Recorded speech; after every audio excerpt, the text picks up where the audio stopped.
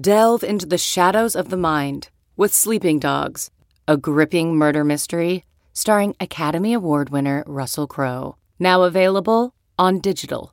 Crowe portrays an ex-homicide detective unraveling a brutal murder he can't recall.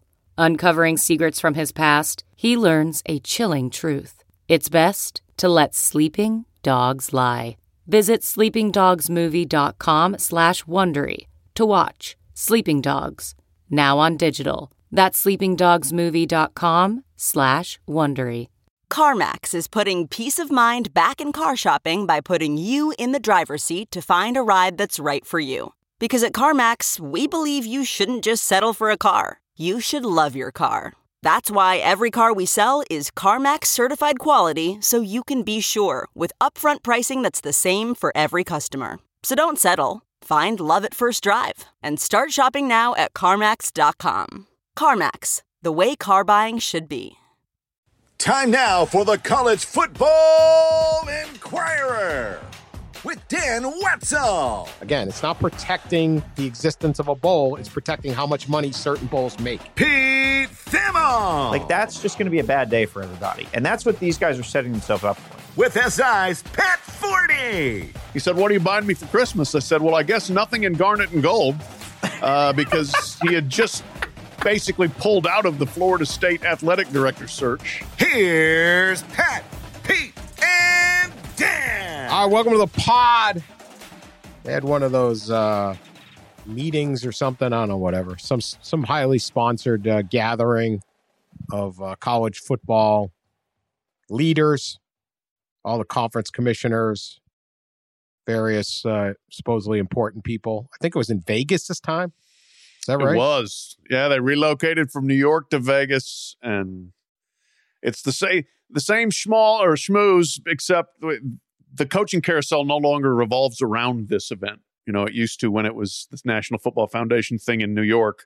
But now the coaching carousel moves much faster, and so all this stuff is done, or a lot of it's done by the time you get to this. So same event, different vibe, different venue. All right. I'm glad they went to Vegas. New York was that's too much business. Too cold. Got to, get to Vegas. Get yourself on a lazy river down by the pool or something. They've given up on remember when like Vegas, you said the word Vegas and they'd all have a conniption, like gambling. Oh, yeah. Yeah. It's amazing how Vegas has become the thing. The Pac-12 is practically ready to move there. Right at the start of my career, there was a controversy, and Pat, you probably remember this. They wouldn't give Final Four credentials to newspapers that printed betting lines of college games. Yeah. Does that ring a bell, Pat? I remember they at least tried that. I don't know whether they tried it. Yeah. Again, but this was like if you took mid gambling mid-90s. ads, that was what it was.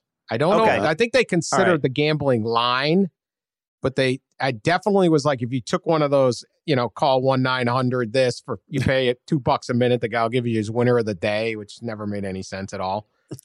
Anything like that. Now it's just, yeah. Yeah, that is funny. I mean, the amount of angst that gambling used to cause for the NCAA and for everyone tangentially related to it. Yeah. And again, like even when I was at ESPN 15 years ago, I could not put the lines in my stories. They edited them out. Like, we've come a long way. Come a long way. And it's not just the NCAA, it's the NFL, it's everybody else. Now it's just like, I don't know, somebody's sponsoring everything. But anyway, they had all the guys there. So we got some interesting quotes. I guess they bring them up on stage and ask them questions. And there's always some doozies. The playoff expansion, we seem to be still at this impasse. ACC Commissioner Jim Phillips seems to prefer 8. The SEC says it's 4 or 12. The Big Ten and the Big 12 the Big Ten wants 12, but 5 automatic bids plus 1. Although they also Kevin Warren also gave the dreaded "we must protect the bowls." That's always a nightmare. I'm 100% for expansion. What's the right number? We've bantered about 8. Now maybe he's going 8. Want to make sure it grows slowly. Also, 12 is attractive. 3 things for me. Number 1, we must protect the bowls. Big believer in auto bids. And open it up to multiple media partners. Bowl games exist on welfare. Bowl games cannot go out of business. unless the conferences say they're going out of business. Because what a conference does, like the Big Ten, I'm just going to explain it to the Big Ten, how the Big Ten does things. They pool their postseason money, and then they distribute that money out. It doesn't matter whether you win the national championship playing 2 playoff games that make enormous amounts of money, or you're in the worst bowl game, you get the same amount of money. They'll cover your cost. Hence, bowl games where teams lose money, which is most of them, because of ridiculous ticket guarantees and all of that, but that's how the bowl stays afloat. You lose money going to the bowl game, but you will make it back because of the other games. So a bowl game is protected by you.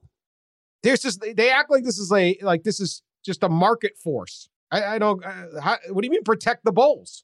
The day your ADs are actually losing money sending their team to a bowl and they stop getting a bowl bonus, then maybe a bowl game might go out of business because a bunch of teams would say, no, we don't want to go to the bowl.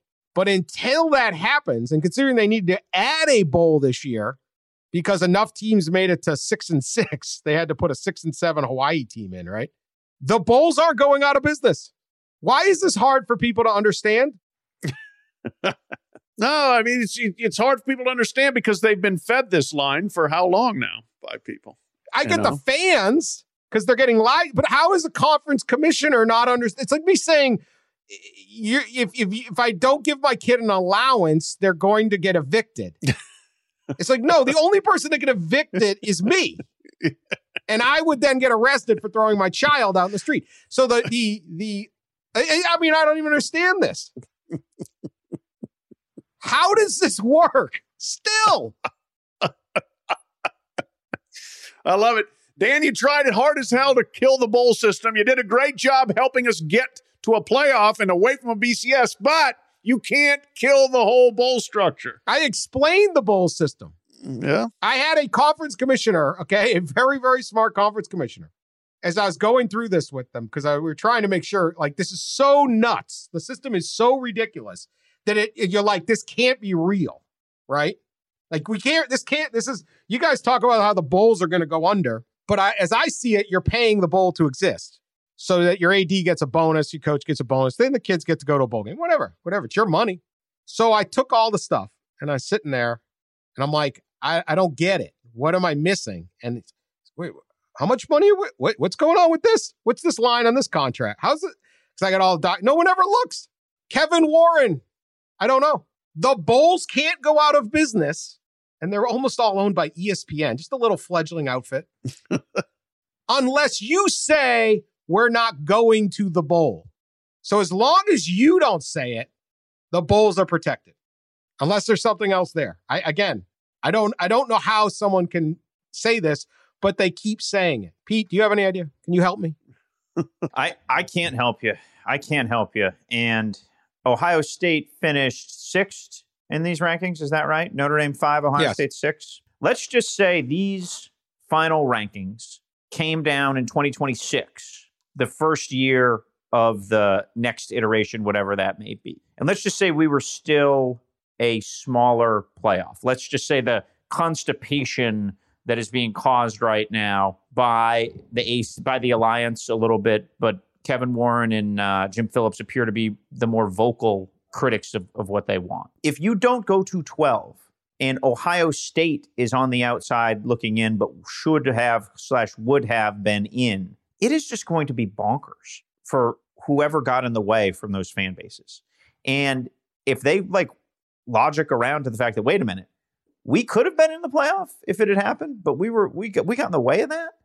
That's just going to be a bad day for everybody. And that's what these guys are setting themselves up for. Now, look, they don't have much to negotiate with. The ACC has that bad TV deal. They have very few cards left in their hand. They're trying to play some cards right here. Kevin Warren's trying to play the Big Ten Rose Bowl card. God bless them. Into perpetuity. They're still holding on tight. But I just feel like the other commissioners are sitting back being like, really? Those who have the most to gain are objecting the loudest. It doesn't make sense. And eventually, I do think that position crumbles. And again, if you expand the playoff, you get more money into the Big Ten. So let's take the Big Ten would have 3 playoff teams out of 12 this year. And they would have Ohio State hosting a game. And if they did it right, Michigan then would host the next game. So you would have an enormous amount of money pouring in. That extra money into your quote-unquote postseason pool, if you will, would then actually allow you far more money to prop up the lower bowls. It would assure that the bowls would continue. Now you say, wait, we're taking 2 teams from the Big Ten out. They're in a playoff. Fine. Then you send 5-7 Indiana and 5-7 Rutgers, or Illinois, 5-7 Illinois and 5-7 Rutgers. I think they both like to go to a bowl. Then you send them to a bowl and cover their costs because they're going to lose like $750,000 or something at the game. It's pennies. Yeah. The way to protect the bowls is the playoff. No, Illinois fans who haven't been anywhere in years, that you say, hey, we're going to play a bowl game in Tucson. You want to go? Like, yeah. I mean, yeah, they'll go. I mean, you could say, oh, they don't deserve it. Who deserves it at 6-6? Whatever. It's just shuffling the money. They act like this is like, if you really were running one of these bowls independently and were trying to make $1 without and you had to pay a school enough money that it was worth their while to come and play you, you wouldn't be able to do it. It'd be out of business. So you rely on the lousy team to take money from the top team. Now, if the Big Ten said, hey, Michigan's going to get all its money this year and everyone else is screwed, then yeah, that would do it. But they don't, and they never have. Neither has the other conferences. So it just doesn't make any sense. I would feel a lot better about these guys if their reasonings were, I don't know, made any sense at all. Well, I can't take their objections to this playoff with any bit of like reality when that's what they're coming up with. I had a talk with somebody about the bowl objections this week, and it's like, where's the ACC coming from on this? Said, is it really, they got a lot of high-powered academic institutions. Does the presidents, not want to play these games in December and mess with the final schedule? I got laughed at for suggesting that. And we went through a couple other scenarios. Man, maybe. And then it said one other possibility: spite with the SEC and some being angry at Greg Sankey for blowing up things with realignment, and for the ACC not getting Texas and Oklahoma, which they did try to do. So whether it's that simple, I don't know, but that was at least proffered as one suggestion to me. Spite. Don't underestimate the petty. The petty is real here. I think it's spite, but again, get over it. Every one of you would have done the same thing the SEC did. Every league would have added Oklahoma and Texas. The ACC actively tried to add them. Why wouldn't you? Yeah. Get over that. Jim Phillips, he's just not committing. He's trying to do this thing. Other one, he got asked this question, so I don't want to hammer these guys on all of it because some of it's like the context. But what about Notre Dame joining the ACC? And there was I saw some call, Notre Dame must join the ACC. Notre Dame ain't join the ACC. Come on. Makes no sense. But, and he said, Notre Dame got a chance to see what the ACC was all about last year. I'll leave it at that. I think it was mutually beneficial relationship. It wasn't COVID. Yeah. I will say this. The only way Notre Dame joins a conference is if they no longer have access to the playoff. Like you literally set a playoff up that says you must be in a conference. Then maybe they do it. They will join a conference. But until that day, and there's no move on it, it would be moronic to join a conference if you're Notre Dame. Yeah. Flat out moronic. They get to play a national schedule that allows them to recruit nationally, which is imperative because they have a very shallow pool of potential recruits. They get their own TV deal. It sets them apart. Joining the Big Ten or the ACC makes them another program. It would be a terrible idea. Another one that just seems to kind of float out, another idea that just seems to come up every once in a while. Oh, this proves it. They got to join a conference. Better join a conference. Why in the world would they do that? No. Right? Can anyone come up with a good reason for Notre Dame to join a conference? No. And having been up there on Monday and listened to Jack Swarbrick, there is no inclination, or remains no inclination to join a conference. It would not behoove college football to have a playoff and not include Notre Dame, which has finished in the top 5 3 of the last 4 years. You think the TV executives are sitting back being like, no, we don't want Notre Dame in there. We don't want the biggest national brand, the divisive, longtime power that pulls diverse geography, a strong religious pull, and a lot of people hate them. Don't forget about that. A lot of people hate them, think Bama's going to beat them by 40. So, yeah.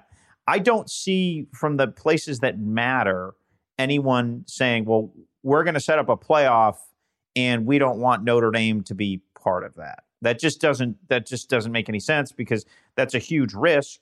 If Notre Dame is very good, like they have been in recent seasons, very good, and they're not included, ESPN and Fox want Notre Dame to be on the potential menu. And even if, these deals are also wound through these BCS bowls or Year 6 bowls or whatever they're called now, they want Notre Dame in those too. Notre Dame, Oklahoma State is going to do a big old number in that Fiesta. Like there's no doubt about that. And so in theory, it would probably behoove ESPN for Notre Dame to stay independent, because if they went to the ACC, they'd have to blow up the ACC deal and pay them more money, which they have the steal of the century. I don't think they're particularly inclined to do. Absolutely. And ESPN already gets the Notre Dame anytime they play in an ACC stadium. Yeah, right. Which is usually 2 to 3 times. This year they played at Virginia Tech. They played at Virginia. And where was that Carolina game? That was at home. All right. Well, next year, maybe they'll play 3 times. So you want, and the ACC, you go, well, this is, you don't have them full time. Yeah, but they show up and it's the biggest ticket, and it's always the highest ticket price when Notre Dame comes. I mean, it just is. And it's going to be a primetime window when Notre Dame goes and plays at an ACC team. They're putting that game where a lot of people are going to watch it. Yeah. But for Notre Dame's competitive interest, it makes no sense to join a conference. Right now, they play at least 1 game a year in California. They play them on the East Coast. They have their Shamrock Series. They can pop them around. Next year, I think they're going to Vegas. They can do a lot of different things. They can schedule games at the last minute with that Shamrock Series, which a lot of people will get to another interesting quote on that, right? They have traditional rivals all over the place. They can play in Chicago. There was one year they played in Chicago, New York, LA, and San Diego, like 4 weeks in a row. They can get to big markets. They can get down to Texas, wherever they want to be. They go, and they have to be. It's the only way they're good. If they are not in this, Notre Dame football will never be. If they're not independent, Notre Dame football will never even be in the mix again. A better quote. Let's not be all negative. Although let's. George Kliavkoff, Pac-12 commissioner, calls scheduling college football games 12 years in advance, quote unquote, insane, end quote. Indeed. Yeah. See, this is what's great when you get some fresh eyes from the outside who walk in and go, why do we do it this way? Huh? I personally like to know what I'm doing in 3034 on October 9th. San Jose State's coming in, Dan. Okay. This is like when we sit there with the bowls. Remember when the bowls used to extend invitations in like October to teams? Oh, yeah. This is a thing. They used to give out because the bowl was like, this was before they became welfare bowls. Right. They were actual businesses. And they were not-for-profits that they were skimming the hell out of. But they were, there was at least a bottom line. They weren't guaranteed to make it like they are now. And so you'd sit there and say, hey, Penn State's 5-0. They got a lot of fans. Let's just invite them. Yeah. And a team would have to decide in the middle of October whether to take it. And sometimes it blew up on them, and sometimes it worked. And that's one of the reasons sometimes you'd have this undefeated, or 11-1 team playing a 7-5 team, and it would, or whatever, it wasn't 12 games then. All this stuff. And you look back now and you go, that's the dumbest thing I've ever heard of in my life, right? That is right. That's what this is going to be. Yeah. He hopes Alliance members, leaving the SEC out. SEC is going to have some interesting, if this Alliance actually holds, SEC is going to struggle to schedule big non-conference games. I think they'll be all right. The Alliance can create an interconference challenge format where the dates get saved and non-conference games can get scheduled the previous January. That would make a lot of sense to me. He wants to go to 8 games and wants the Big Ten to go to 8 conference games to join the ACC. That would be pretty awesome, huh? If we just had a January day where we announced the challenge. It'd be fantastic. We need some off-season stuff. Right? Yeah. Like the NFL does this. Sure. They stay in the news all year round. Yeah. Between the end of the playoff and the National Signing Day, which hopefully goes back to February, but we'll get to that, I think, here in a few minutes. But yeah, have the Alliance scheduling announcement and set up the games. Now, the one thing, everybody will be like, oh, yeah, Ohio State's going to play USC and Clemson's going to play at Michigan. You can't have that every year. You can't have all the best playing the other best, or else it's not going to work out. You're going to have to vary it up somewhat. But hopefully you have marquee matchups every year. And if you can set them in January, all the better.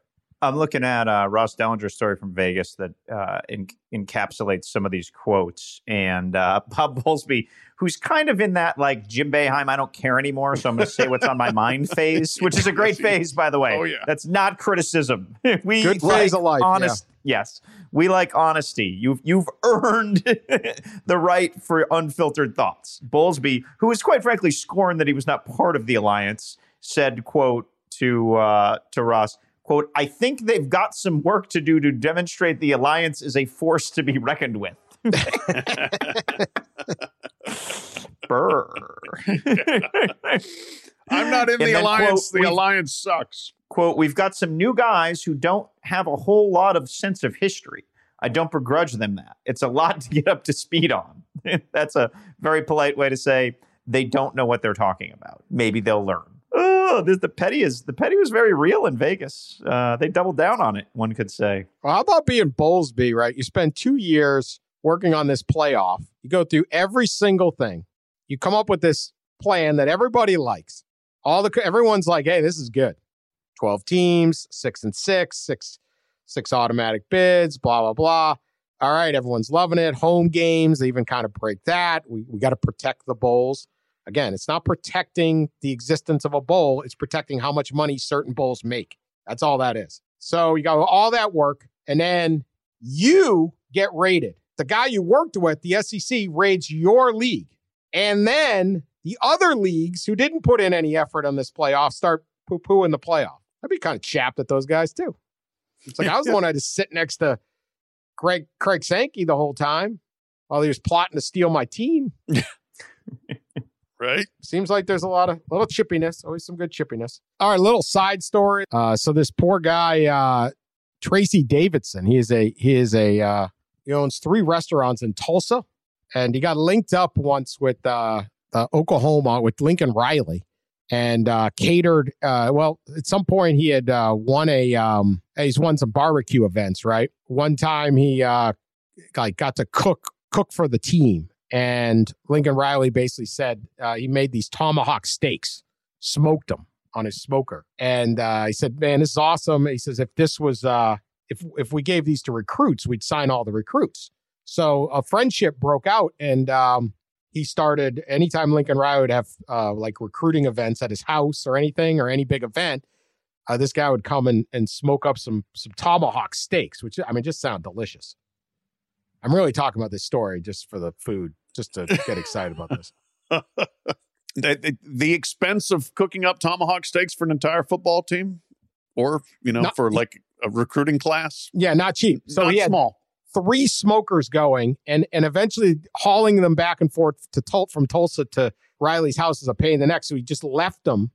He left like 2 of them at Lincoln Riley's house in the backyard. Well, thought that was good, but then all of a sudden, Lincoln Riley bails for California. And this poor guy doesn't know who to call. No one's returning his call. Did the smokers go with Lincoln? That was the question. Was the link who took the smokers? Where's my smokers? This guy's like every other Sooner fan. He's a little chapped at Lincoln. So this becomes a thing in Oklahoma. #Smokergate.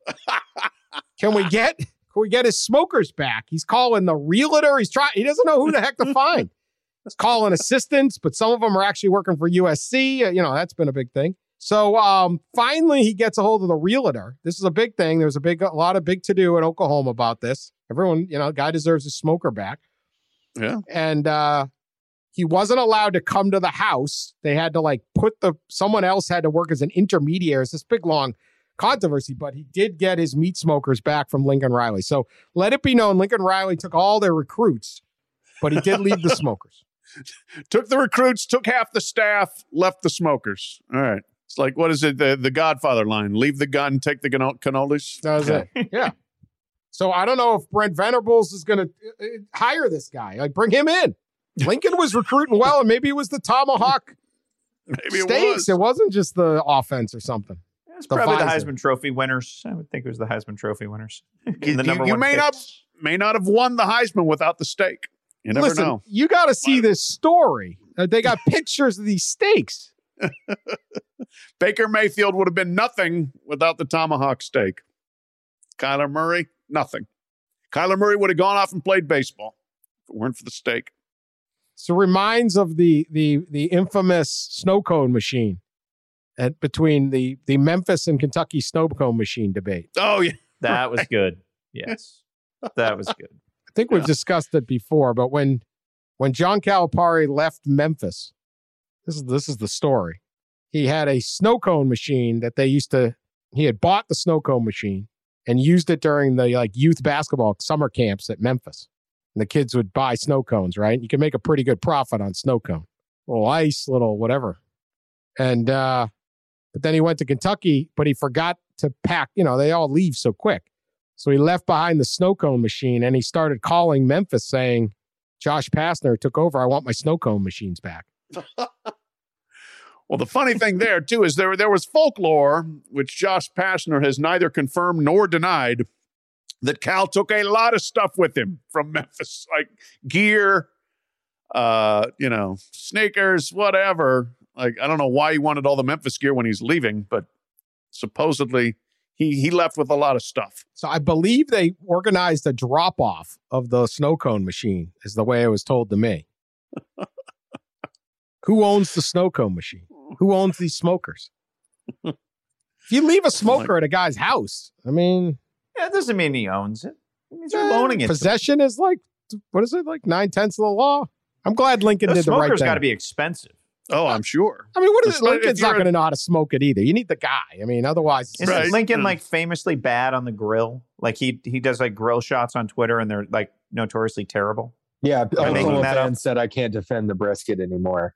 Yeah. That's the famous line. Oh, that's right. Yeah, he overdid the brisket, right? Yeah. Yes. Yeah. So. Yeah. Yeah. No, I'm sure tilapia will be great out in LA or grilled asparagus. Yeah. There you go. Yes. Yeah. It's just going to get on the acai bowl train. All right. So we're going to do our big bowl preview next week.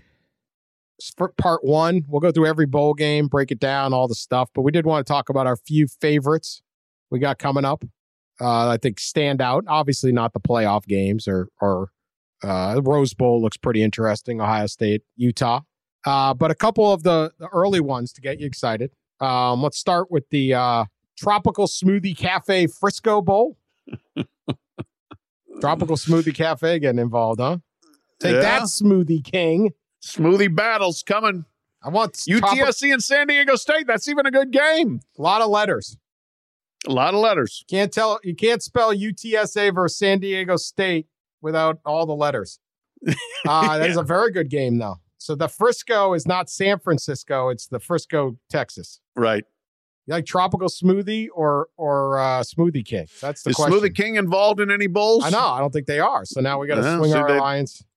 Yeah, they've been knocked out. I heard Bad Boy Mowers is out too. I'm just disappointed in that. That hurts you. That's a hell of a ball game too between Florida and UCF. Yeah. Oh, is that one? Okay. Yes, here it is. Yeah.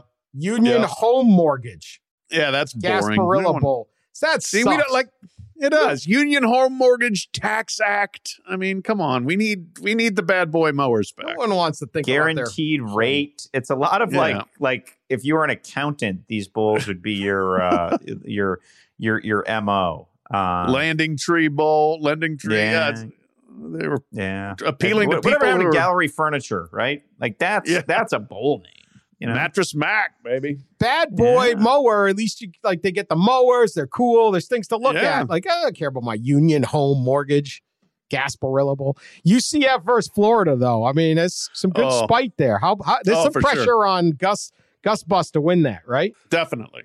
Yes, because you finally get your shot at them, and you should be better than they are. This is a good year for Florida to take that game because if they tank it and lose, they can just say, look, it's part of this terrible year. Trust me, we'll be better next year. We ain't got a coach. Yeah, all that. Yeah, right. Florida's lost 8 recruits in the last week. I don't know whether that's a good thing or a bad thing. Well, yeah. They had a starting receiver go in the portal on Thursday as well. Jacob Copeland, good player. Got a little work there for Billy Napier. They may flip a nice safety, though, that Notre Dame had. So, they'll get some new guys, too. What is the PUBG mobile game? We'll do that test. Can you name the sponsor next week? Okay. All right. So let's not kill next week's gig. Okay. Sorry. The AutoZone Liberty Bowl, Texas Tech versus Mississippi State. I believe does Coach Leach still have lawsuits pending against Texas Tech? Yeah, instead of a California Closet sponsoring it should be sponsored by Lubbock Closets, because that would be that game will dig up all the old Mike Leach, Craig James, who's disappeared off the face of the earth, by the way. Storage shed, right? Storage shed. You did a story trying to find Craig James, didn't you, Pete? I did. He became a pastor in the Dallas area, and he's like pretty much gone. I think our younger listeners, both of them, would probably have a hard time grasping how big Craig James was. Like, he was bigger than Kirk Herbstreit at a time with no social media, at a time with no internet. Basically, like, college football was a 15 Saturday a year thing, and he was the face of the sport. And he was his own big rollicking brand. He had a broadcaster school at one point. And worked for Yahoo Sports too. He had a column on Yahoo Sports back in the day. Oh, wow. Well, I mean, the three of us have all had that at one point too. So that's not exactly some grand accomplishment. But yeah, no, it was interesting. But that sort of debacle with Leach and his son, and then the shadow campaign to undercut Leach, cut him, and then he was still a viable broadcaster, and he ran for Senate, I believe. And was, think of the rightest politician you know, and he was right of them. That got him tossed off the air for some extremist stuff, and pretty wild career move. He really was huge. He was bigger than Herbstreit at the time. Plus, I mean, legendary player.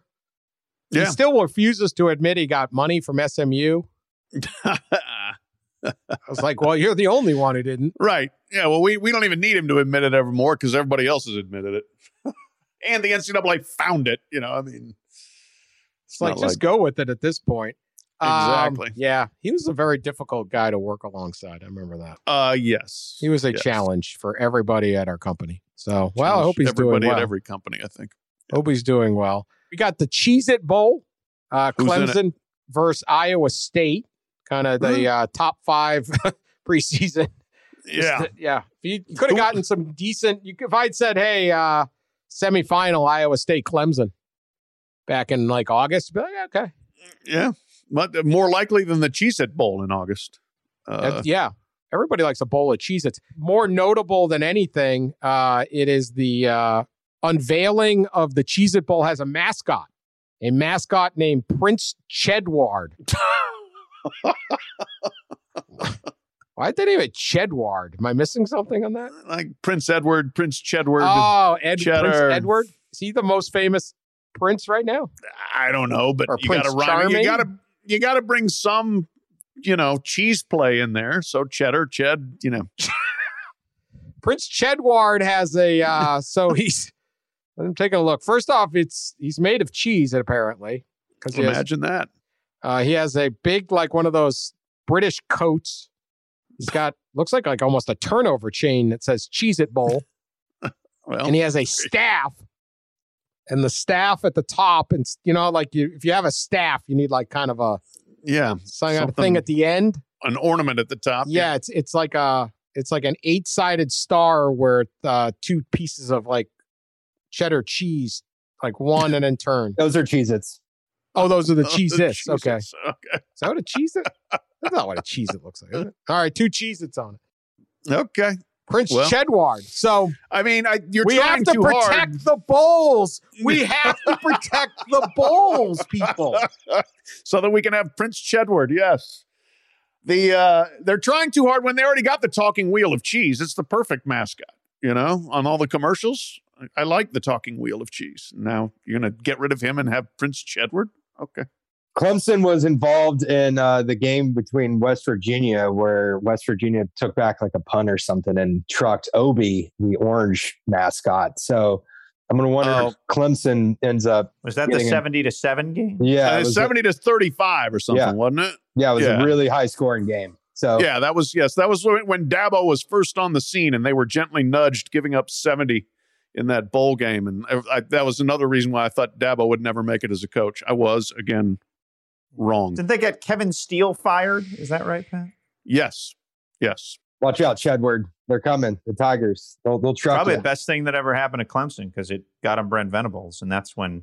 And then things started to turn. Chad Morris came. Chad Morris went and got sophomore quarterback Deshaun Watson out of the greater Atlanta area, who Georgia hadn't offered yet because they didn't want to irk like the top junior quarterback who ended up becoming a punter. So it's funny how dynasties are built. A lot of it's unintentional. All because Obi got run over by West Virginia. There we go.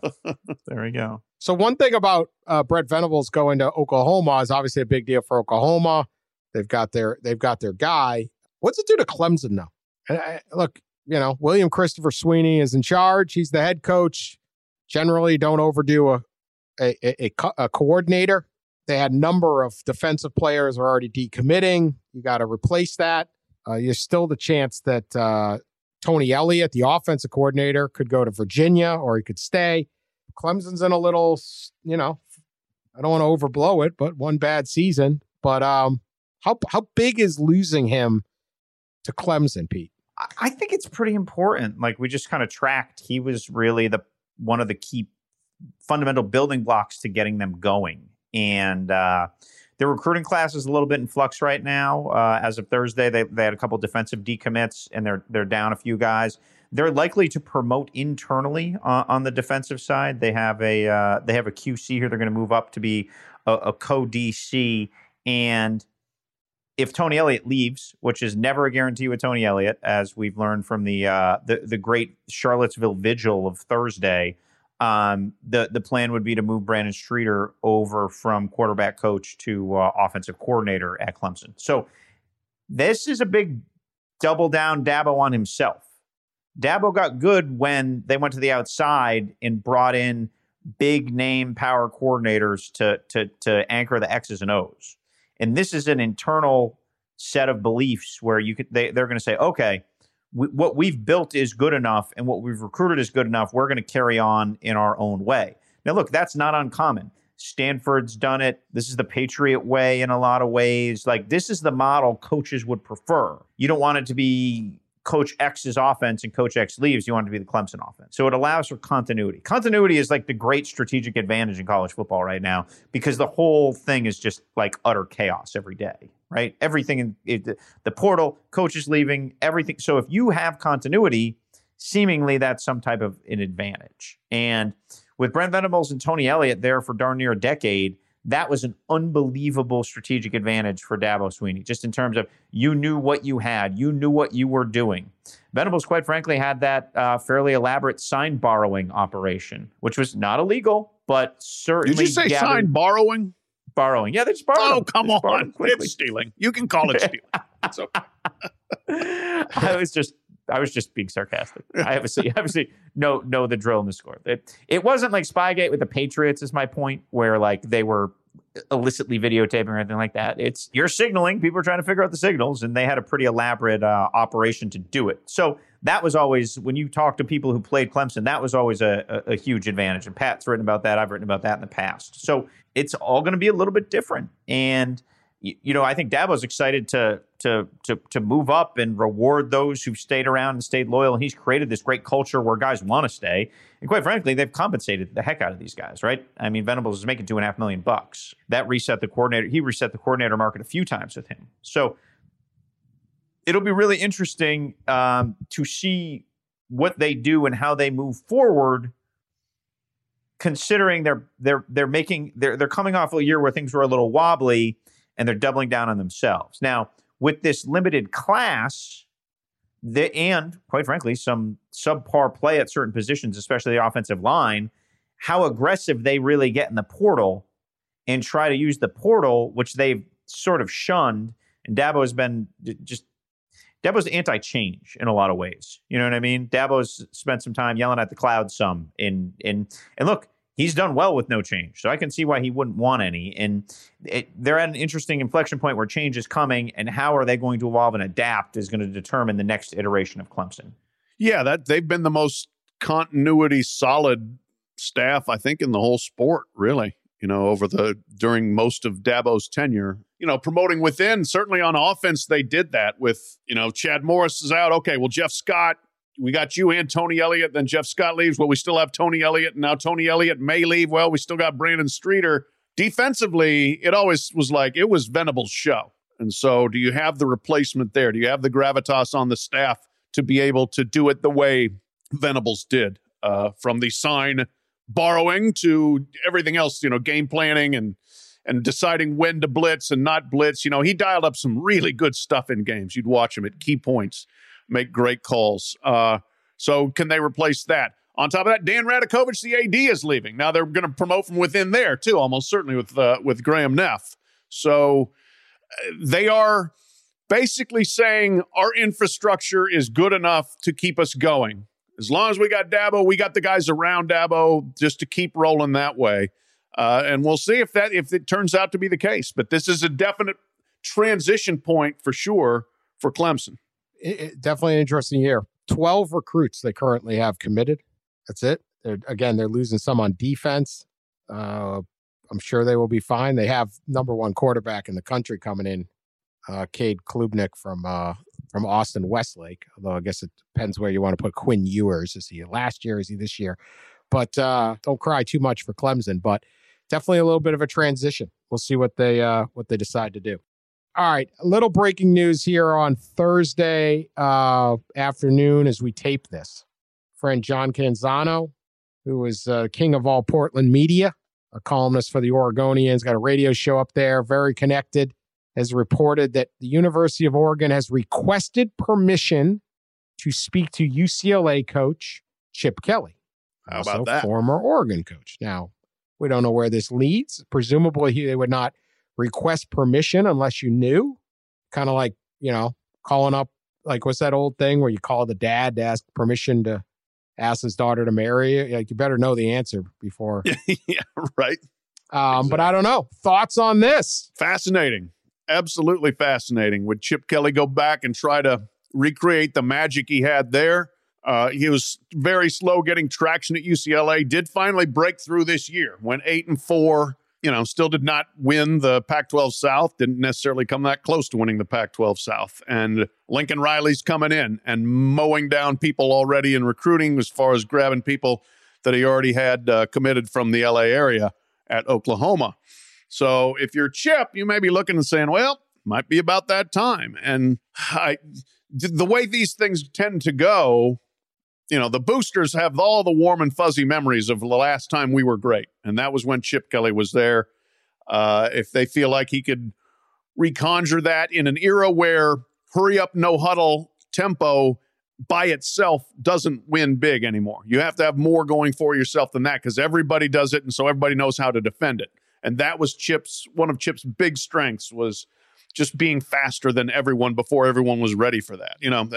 Does Phil Knight probably have a little interest in this? He certainly does. Would he be excited to have Chip Kelly in the mix? Maybe so. We'll see where it goes, but that's a very interesting development on the Pac-12. We were just talking about the underwhelming pools for coaching candidates. And quite frankly, to me, it makes all the sense in the world that Oregon's going after Chip Kelly, because the other alternatives aren't in the same universe of Chip in terms of experience, success, relevance. Now, there's very good coaches and there's good coaches that have been discussed. But if you're Oregon, which has lived on flash and neon and Heisman billboards in Times Square and all the fluorescent trappings that program has been enabled to develop because of Nike and, quite frankly, a lot of winning, Chip is clearly the sexiest guy in that realm. And the dynamic here that's fascinating, and I've never seen a dynamic like this, quite like this in a coaching search. There's always buyouts, there's always financial things.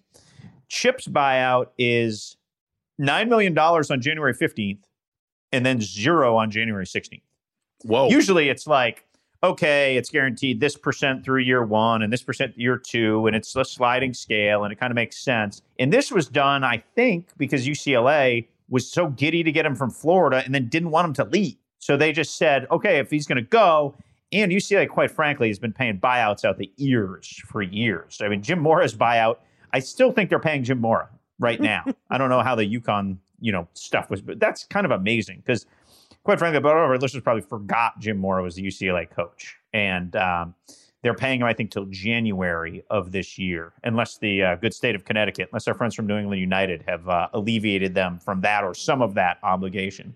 Steve Alford, they owed a boatload of money to, if you remember. And they would have hired Jamie Dixon over Mick Cronin, but they didn't want to pay his buyout. The taxes got in the way of it. So that worked out.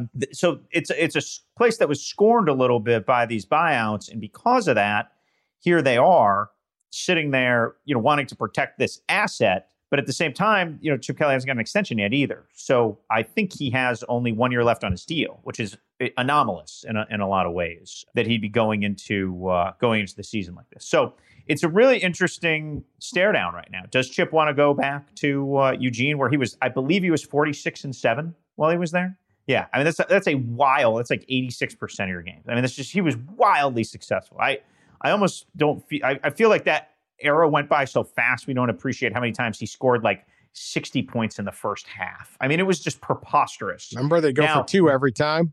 Like it'd be 8-0 right off the bat. Demoralizing. Yes. And, Chip's joke now is that he uses all the time is we went fast and had shiny helmets. Now everybody goes fast and has shiny helmets. Well, and so he'd be going back to Oregon without the very distinct strategic advantage that he helped create. I mean, that was he was a step ahead of everybody, and it was fun to see and it was fun to watch. Now everybody's caught up in some ways. He's still an excellent football coach, but he built this UCLA team out of the portal, big mauling linemen, great tight ends, and then a couple really good transfer tailbacks. And DTR, had a really nice season, and they went 8-4.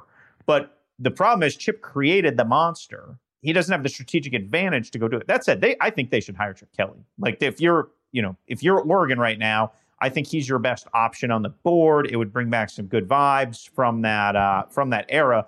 But complications are looming and will be sort of picked apart here in the next few days. There's also Portland State Bruce Barnum, who earlier this year bought beer for everyone who went to the game. That's right. Portland State game. I think that's the podcast favorite coach right there. $14,000 bar tab supposedly he paid. Very, very interesting. Can you go home again? Usually you can't. Expectations in Eugene for Chip Kelly would be we're going to be back to number 1 in the country. Now, off the charts. Yeah. The schematic advantage. Bill Walsh tried it at Stanford. Second time around, not good. Brady Hoke's still texting all caps down there. And Brady Hoke. SDSU. Brady Hoke is doing it. He's doing very well. He does really text in all caps, by the way. That just wasn't from the Tennessee Flares. Brady Hoke always texts in all caps for years. That's I love the truest thing ever. I could see Brady Hoke's cap lock being on and just not knowing how to turn it off. Yeah, exactly. It's been on for 5 years. Man, it's look. They got it. Yeah, it's great. You go up there, the facilities, everything's great, but it's still hard to recruit. You got to go all over the country to recruit. Does he want to do that? Does Chip Kelly want to recruit like that again? He's in Texas without Will Lyles, right? Without my man Will Lyles. You got to be everywhere. I'm looking at his recruiting class right now. He's got 12 kids. This is at UCLA, and all of them, 10 of them are from Southern. Basically, there's a Stockton in there. Oh, they're all from California. One from Utah and one from Washington. He's obviously going to do the portal again. Like, would Oregon fans be okay with this? So they, that's not. They're loaded right now too. Like, let's not. Oh yeah, forget. they had 3 straight really good classes under Cristobal. Really good classes. Mario Cristobal used that term, stacked classes. Like, that's a term reserved for like Kirby Smart, Nick Saban. And Mario really liked, he used walking off the field at the Horseshoe. He said that to me. We've stacked great classes here in a row. Like, Noah Sewell will be one of the faces of college football next year. Just to have one name of, Justin Flo was the best linebacker recruit in the country last year. He's up there now. Their secondary, they had injuries. They kept replacing them with dudes. They're really in good shape for a veteran coach who knows what he's doing to help put the hammer lock down, call great plays, and maybe keep that thing rolling in the top 10, top 15. Pretty interesting. And what does UCLA do? Like, how much do you pay for Chip Kelly? Is he worth it? Does he bring in the fans? Does he sell tickets? It's juicy. This one's juicy. Be fun to see how it plays out. We will see. By the time you listen to this, there could be all sorts of denials, but what are you going to do? Let us get to the race for the case.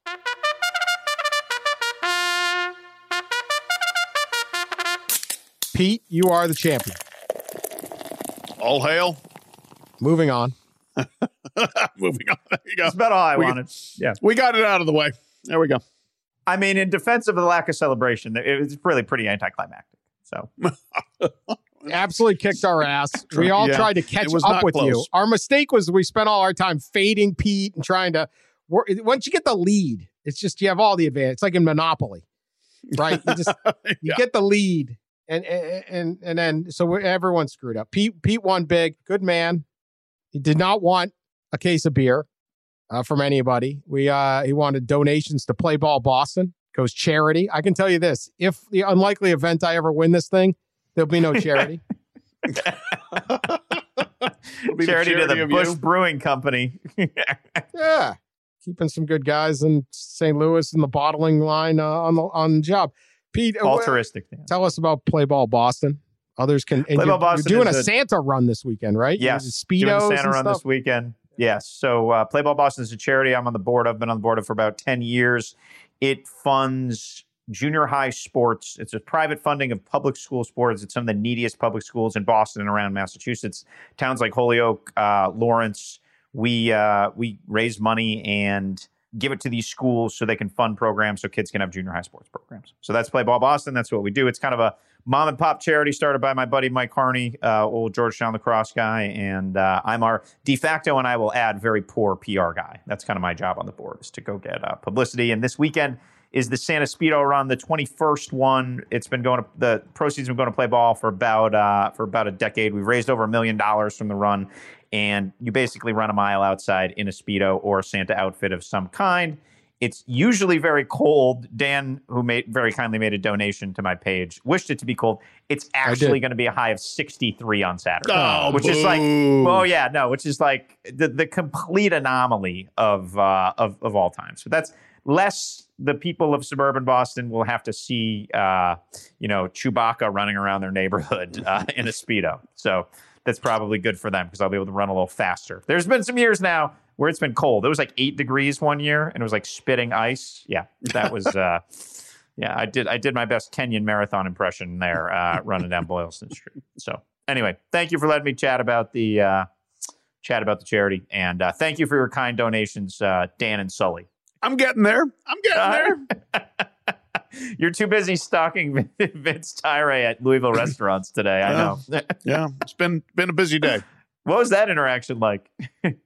Oh, it was hilarious. I mean, I park my car, I get out, he's walking on the sidewalk there, and so I. This is the Louisville athletic director. The former Pat goes Louisville Christmas shopping director. and runs into the Louisville athletic director. He tweeted about it today. Sorry. Yeah. So I said, hi, Vince. Well, imagine seeing you here. I'm just getting a little quick Christmas shopping done, and here you are. And he said, what are you buying me for Christmas? I said, well, I guess nothing in garnet and gold, because he had just basically pulled out of the Florida State athletic director search after having been extended the offer and everybody on earth thinking he was going. And he changed the subject immediately and said, well, I usually see you in like Stanford or Georgia gear. And I said, well, can I ask you what's going on? He's like, well, out of deference to Florida State, we'll let them announce where they're going, and I'll talk to you guys later. That was the extent of that interaction. Nothing ever is as smooth at Louisville. Always interesting. No, it was not. People went to bed Thursday night thinking that he was leaving for Florida State and the president was staying, and we wake up and the president's going to Penn State and he's not going to Florida State. So just another day at Louisville. All right. So let's get to the one game. We'll pick it anyway.